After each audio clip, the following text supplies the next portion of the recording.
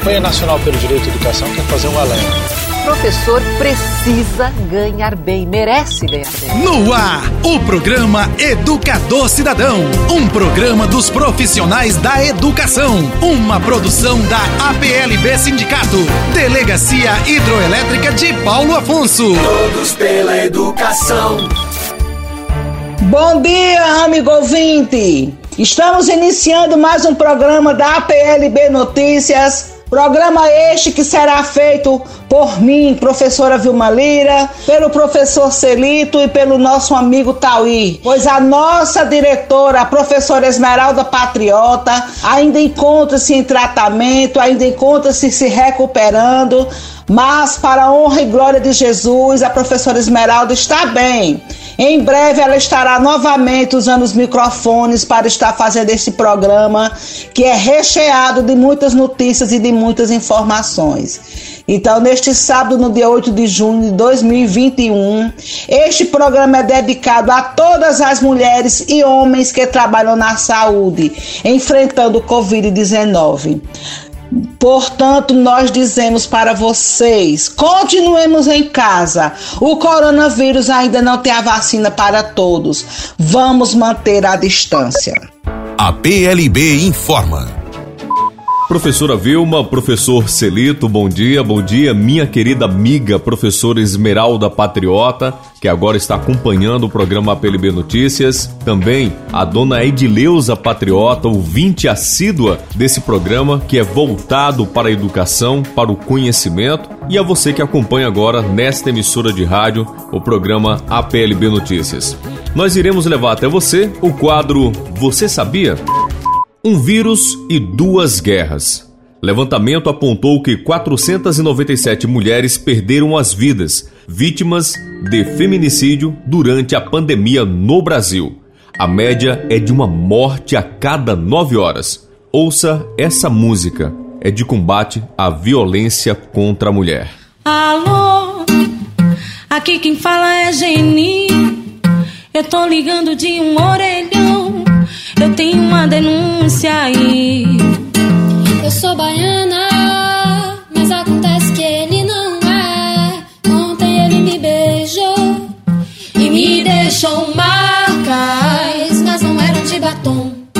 Não eram de batom. Não eram de batom.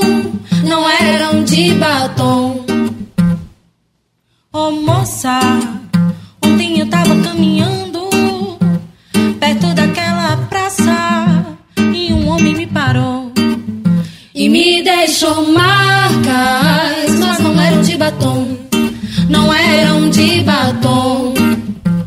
Não eram de batom. Não eram de batom. E eu não sou a culpada pelo estupro, a pedrada, pelo meu sangue que vaza, pela minha pele que racha, por estar sexualizada, por ser comercializada, por ter no corpo as marcas que não eram de batom. Não eram de batom.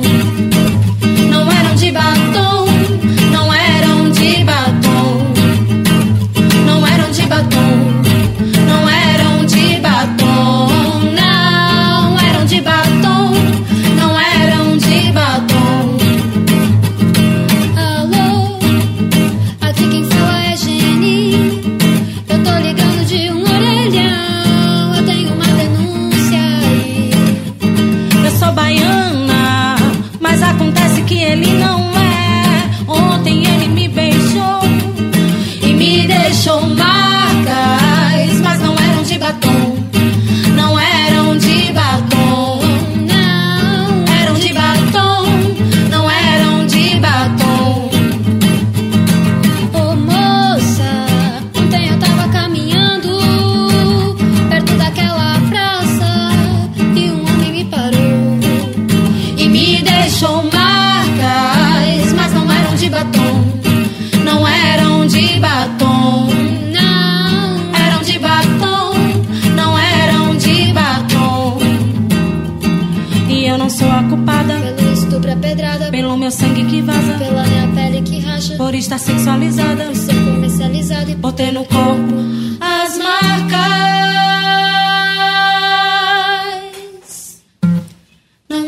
batom, não eram de batom.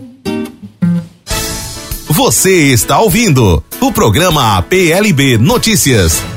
Congresso derruba vetos de Bolsonaro. Em sessão realizada no dia 1º de junho, o Congresso Nacional rejeitou vários vetos postos pelo presidente Jair Bolsonaro a projetos de lei aprovados pela Câmara e Senado.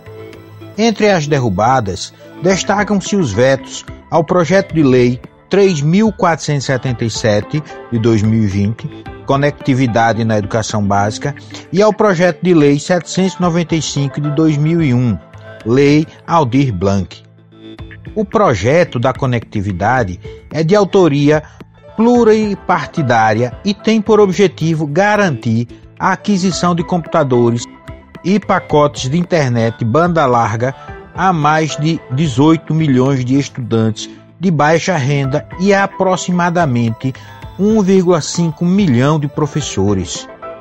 A medida é fundamental para garantir o acesso à educação de qualidade em tempo de pandemia. E o desafio agora é fazer com que o governo federal envie imediatamente cerca de 3,5 bilhões a estados e municípios, a fim de viabilizar as referidas aquisições. Já a Lei Aldir Blanc estende a prorrogação do auxílio emergencial a trabalhadores e trabalhadoras da cultura e prorroga o prazo de utilização de recursos pelos estados, Distrito Federal e municípios. A iniciativa também contou com a assinatura de diferentes partidos, na maioria de oposição ao governo, e é essencial para dar suporte à cultura e a seus trabalhadores. Outros temas relevantes continuam na pauta do Congresso, como o projeto que visa estender os efeitos da Lei 14.040 até o final da pandemia. Essa lei tratou do calendário escolar, da adaptação dos currículos e outros assuntos inerentes à educação durante o ano pandêmico de 2020. Porém, perdeu validade com o fim do Decreto Legislativo número 6 de 2020. E é exatamente necessária a retomada dos preceitos da referida lei para balizar a oferta escolar no Brasil enquanto perdurar a pandemia. O homeschool e descriminalização por abandono intelectual continuam na pauta da Câmara dos Deputados.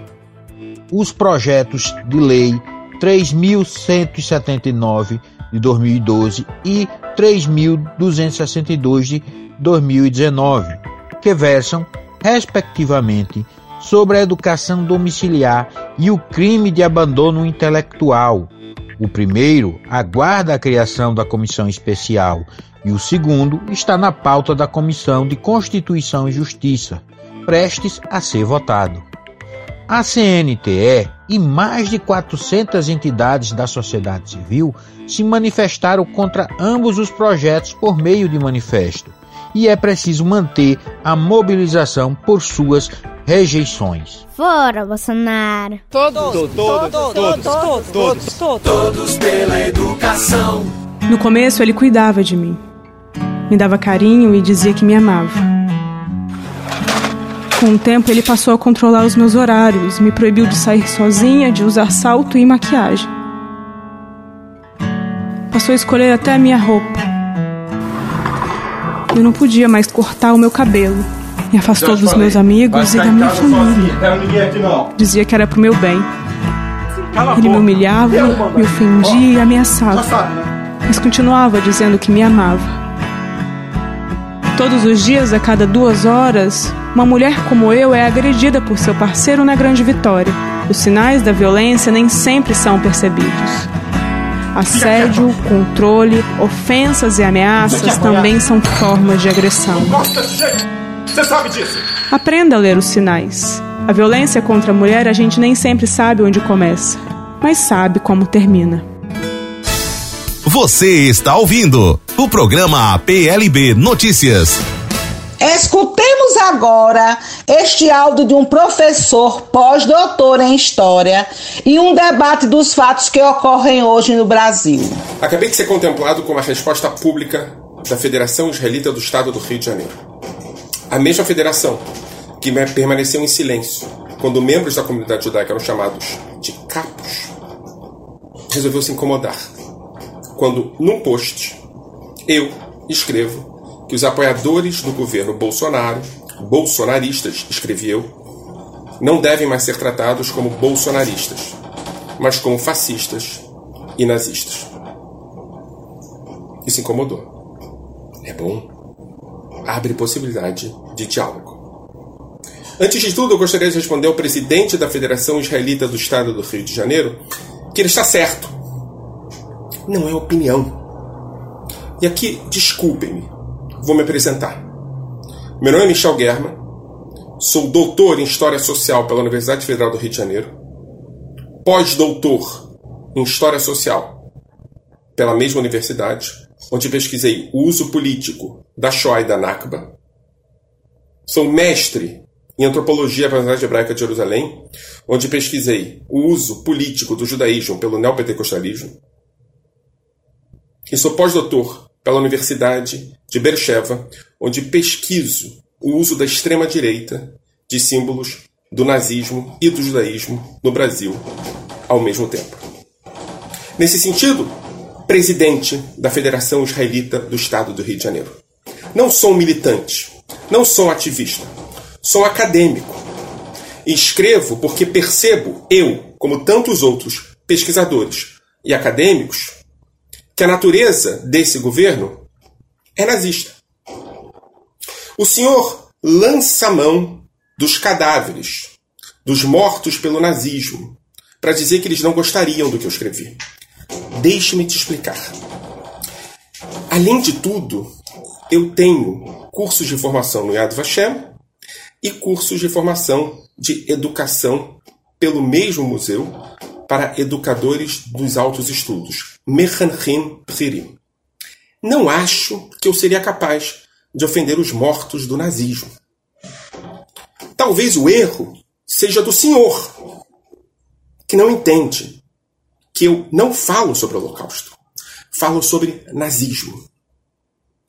E aí, como acadêmico, como historiador formado, como alguém que pesquisa no campo, me parece que eventualmente eu tenho que lançar mão de debates públicos nesse sentido. Principalmente quando tem gente que não percebe o que eu quero dizer. Vou explicar. Não haveria holocausto se não houvesse nazismo. Auschwitz não foi um fenômeno natural que nasceu de uma montanha. Foi construído por um regime que pregou ódio, que foi eleito por uma perspectiva ultraconservadora, racista, e que trabalhava com a ideia da tradição como referência absoluta de valores. O silenciamento, a percepção de que um cabo não seria grave se assumisse o poder na Alemanha, possibilitou que houvesse Auschwitz. Quando eu me refiro ao nazismo, me refiro a 33 e 35, e não a Auschwitz necessariamente. Porque se não houvesse 33, não haveria 41. O senhor, presidente da Federação Israelita do Estado do Rio de Janeiro, olha para Auschwitz. Eu olho para 33. Não sou eu que digo que Bolsonaro tem perspectivas nazistas. É Bolsonaro. Desde 2012, ele cita David Irving de maneira constante. Se abraça com sósias de Hitler. Depois de assumir o poder, teve pessoas dentro do regime que fazem símbolos de white power e que continuam no governo, que se fantasiam de Goebbels, que usam mais de uma vez a palavra o trabalho liberta. Assim, presidente da Federação Israelita do Estado do Rio de Janeiro, eu, Michel German, historiador com pós-doutorado em 2 universidades, que estuda o tema de nazismo, digo, o senhor está errado. Interessante que o senhor só nota as minhas opiniões quando eu escrevo em posts. Porque eu publico livros, artigos. Há 2 anos eu escrevo numa revista chamada Época, onde eu disseco esse tipo de argumento, e o senhor não percebe. Leia mais. Se o senhor quiser conversar comigo, eu sou judeu. brasileiro, moro no Rio de Janeiro e sou teoricamente representado pelo senhor. Antes do senhor escrever uma carta pública, ligue, mande um e-mail.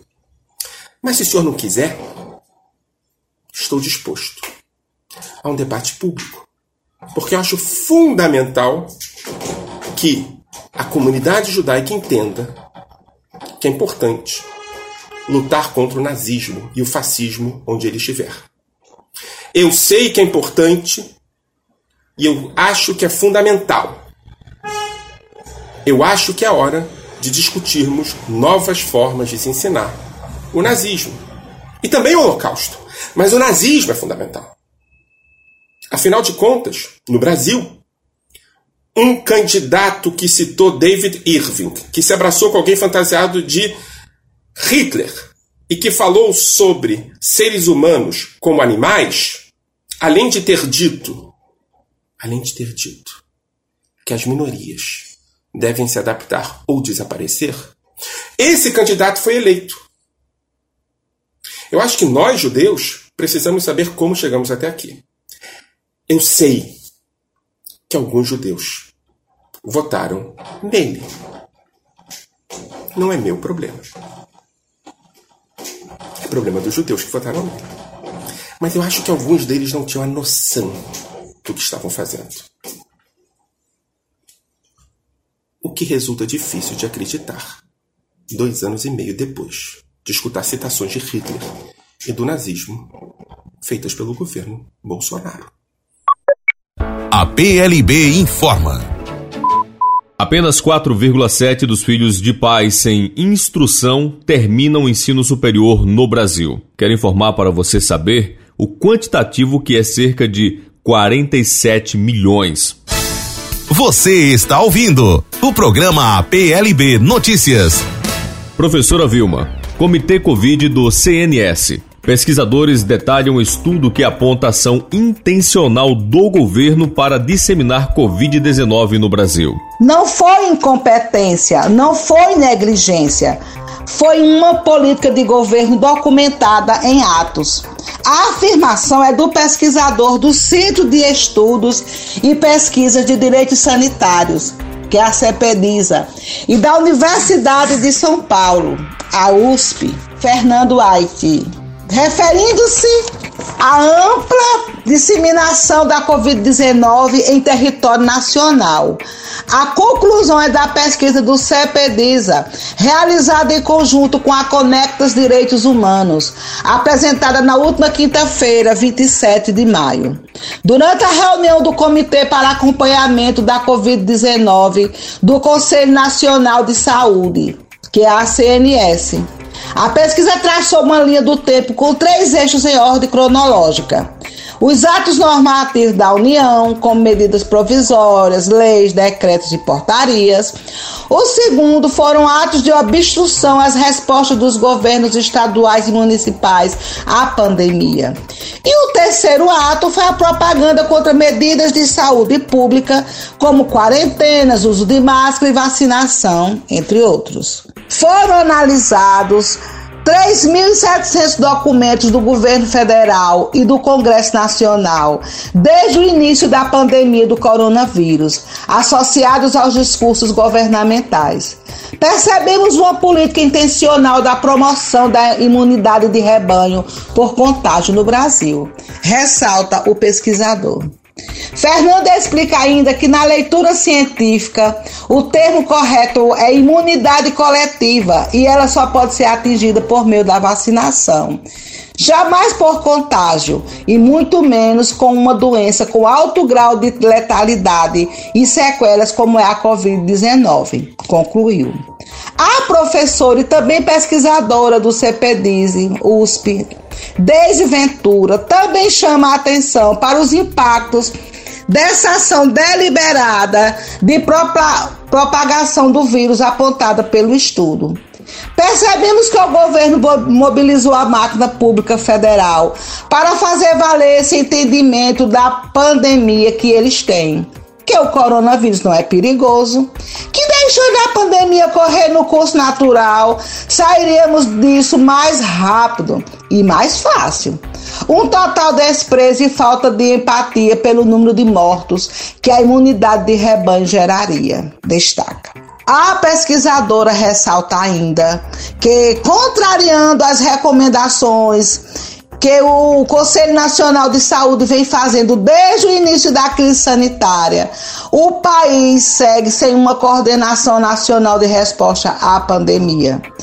Não só não temos uma efetiva coordenação nacional, como não temos até o momento um Comitê Científico Nacional de Resposta à Covid. Continuamos testemunhando o charlatanismo de colarinho branco, cada vez mais vivo e agora transmitido em cadeia nacional na CPI. Com o pedido aprovado, os dados da pesquisa serão compartilhados com a Comissão Parlamentar de Inquérito, que é a CPI, da Covid-19 no Senado Federal. E se tratando das participações em encaminhamento, a reunião do Comitê para Acompanhamento da Covid-19 também contou com a presença de conselheiros e conselheiras nacional de saúde e assessores e assessora do Conselho Nacional de Saúde.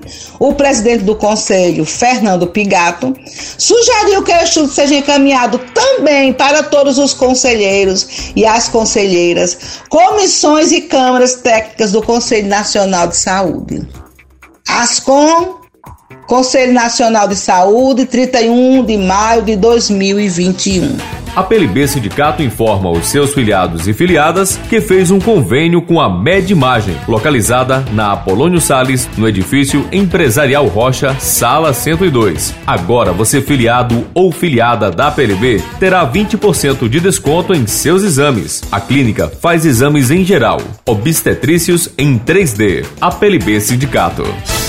Você está ouvindo o programa APLB Notícias. E assim, meu amigo Celito, amigo Tauí, chegamos ao final de mais um programa, agradecendo a você, nosso amigo ouvinte, que está conosco aí do outro lado nos ouvindo. Somos gratos pela tua escuta, pelo momento que você dedica, né, a estar nos ouvindo e com certeza enriquecendo seus conhecimentos, porque esse programa é recheado de notícias e de informações. Deixamos aqui o nosso abraço carinhoso à nossa potente diretora Esmeralda Patriota, pessoa guerreira, aguerrida, batalhadora, uma mulher que nos representa e muito bem. Então, até o próximo programa, se Deus quiser.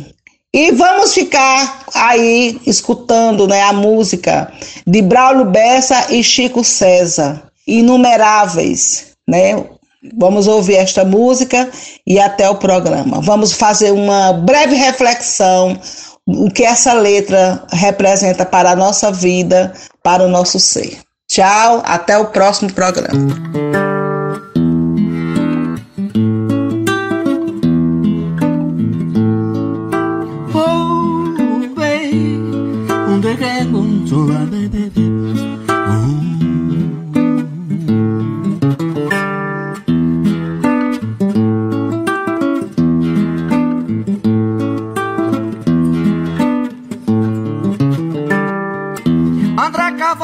Era professor,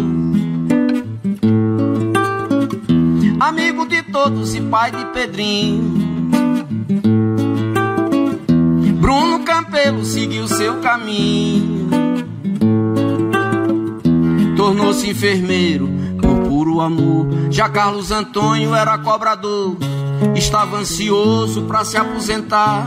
Diva Teresa amava tocar seu belo piano de forma eloquente. Se números frios não tocam a gente, espero que nomes consigam tocar. Se números frios não tocam a gente, espero que nomes consigam tocar.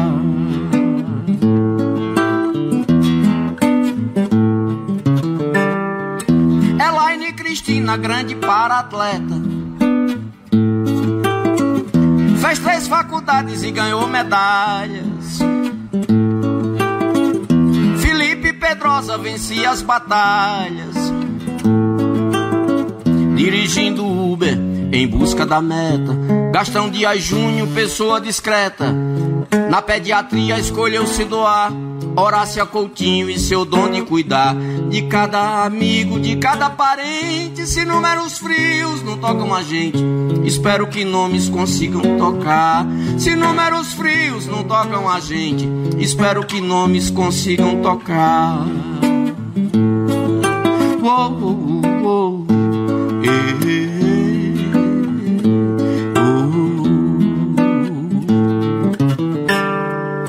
Iramar Carneiro, herói da estrada,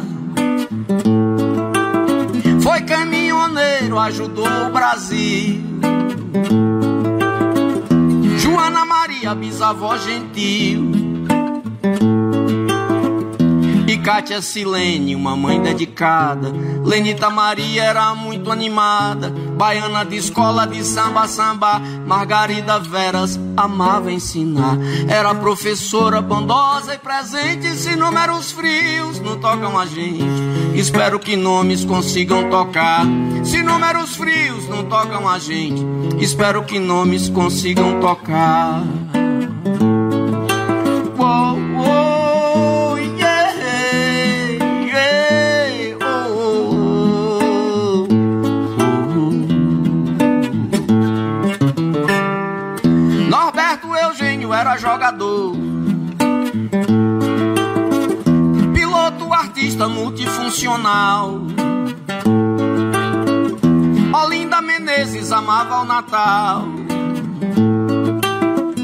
Pascoal Stefano, dentista, pintor, curtia cinema, mais um sonhador que na pandemia parou de sonhar. A avó de Camille não vale abraçar, com Quitéria Melo não foi diferente. Se números frios não tocam a gente, espero que nomes consigam tocar. Se números frios não tocam a gente, espero que nomes consigam tocar.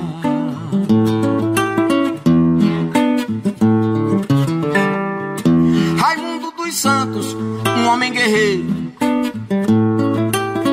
o senhor dos rios, dos peixes também. Salvador José, baiano do bem, bebia cerveja e era roqueiro. Terezinha Maia sorria ligeiro, cuidava das plantas, cuidava do lar. Vanessa dos Santos era luz solar, mulher colorida e irreverente. Se números frios não tocam a gente, espero que nomes consigam tocar. Se números frios não tocam a gente, espero que nomes consigam tocar.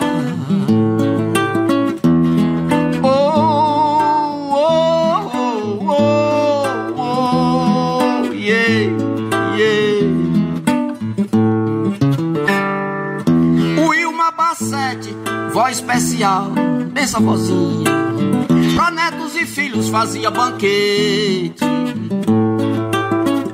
Ivone Martins fazia um sorvete,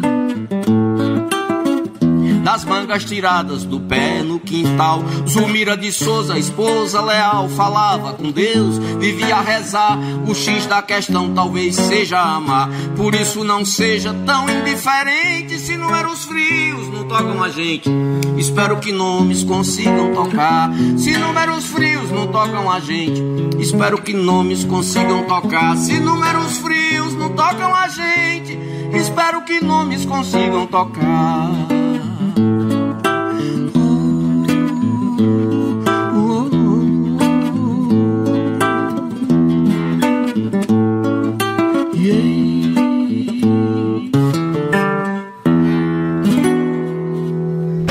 Todos pela educação.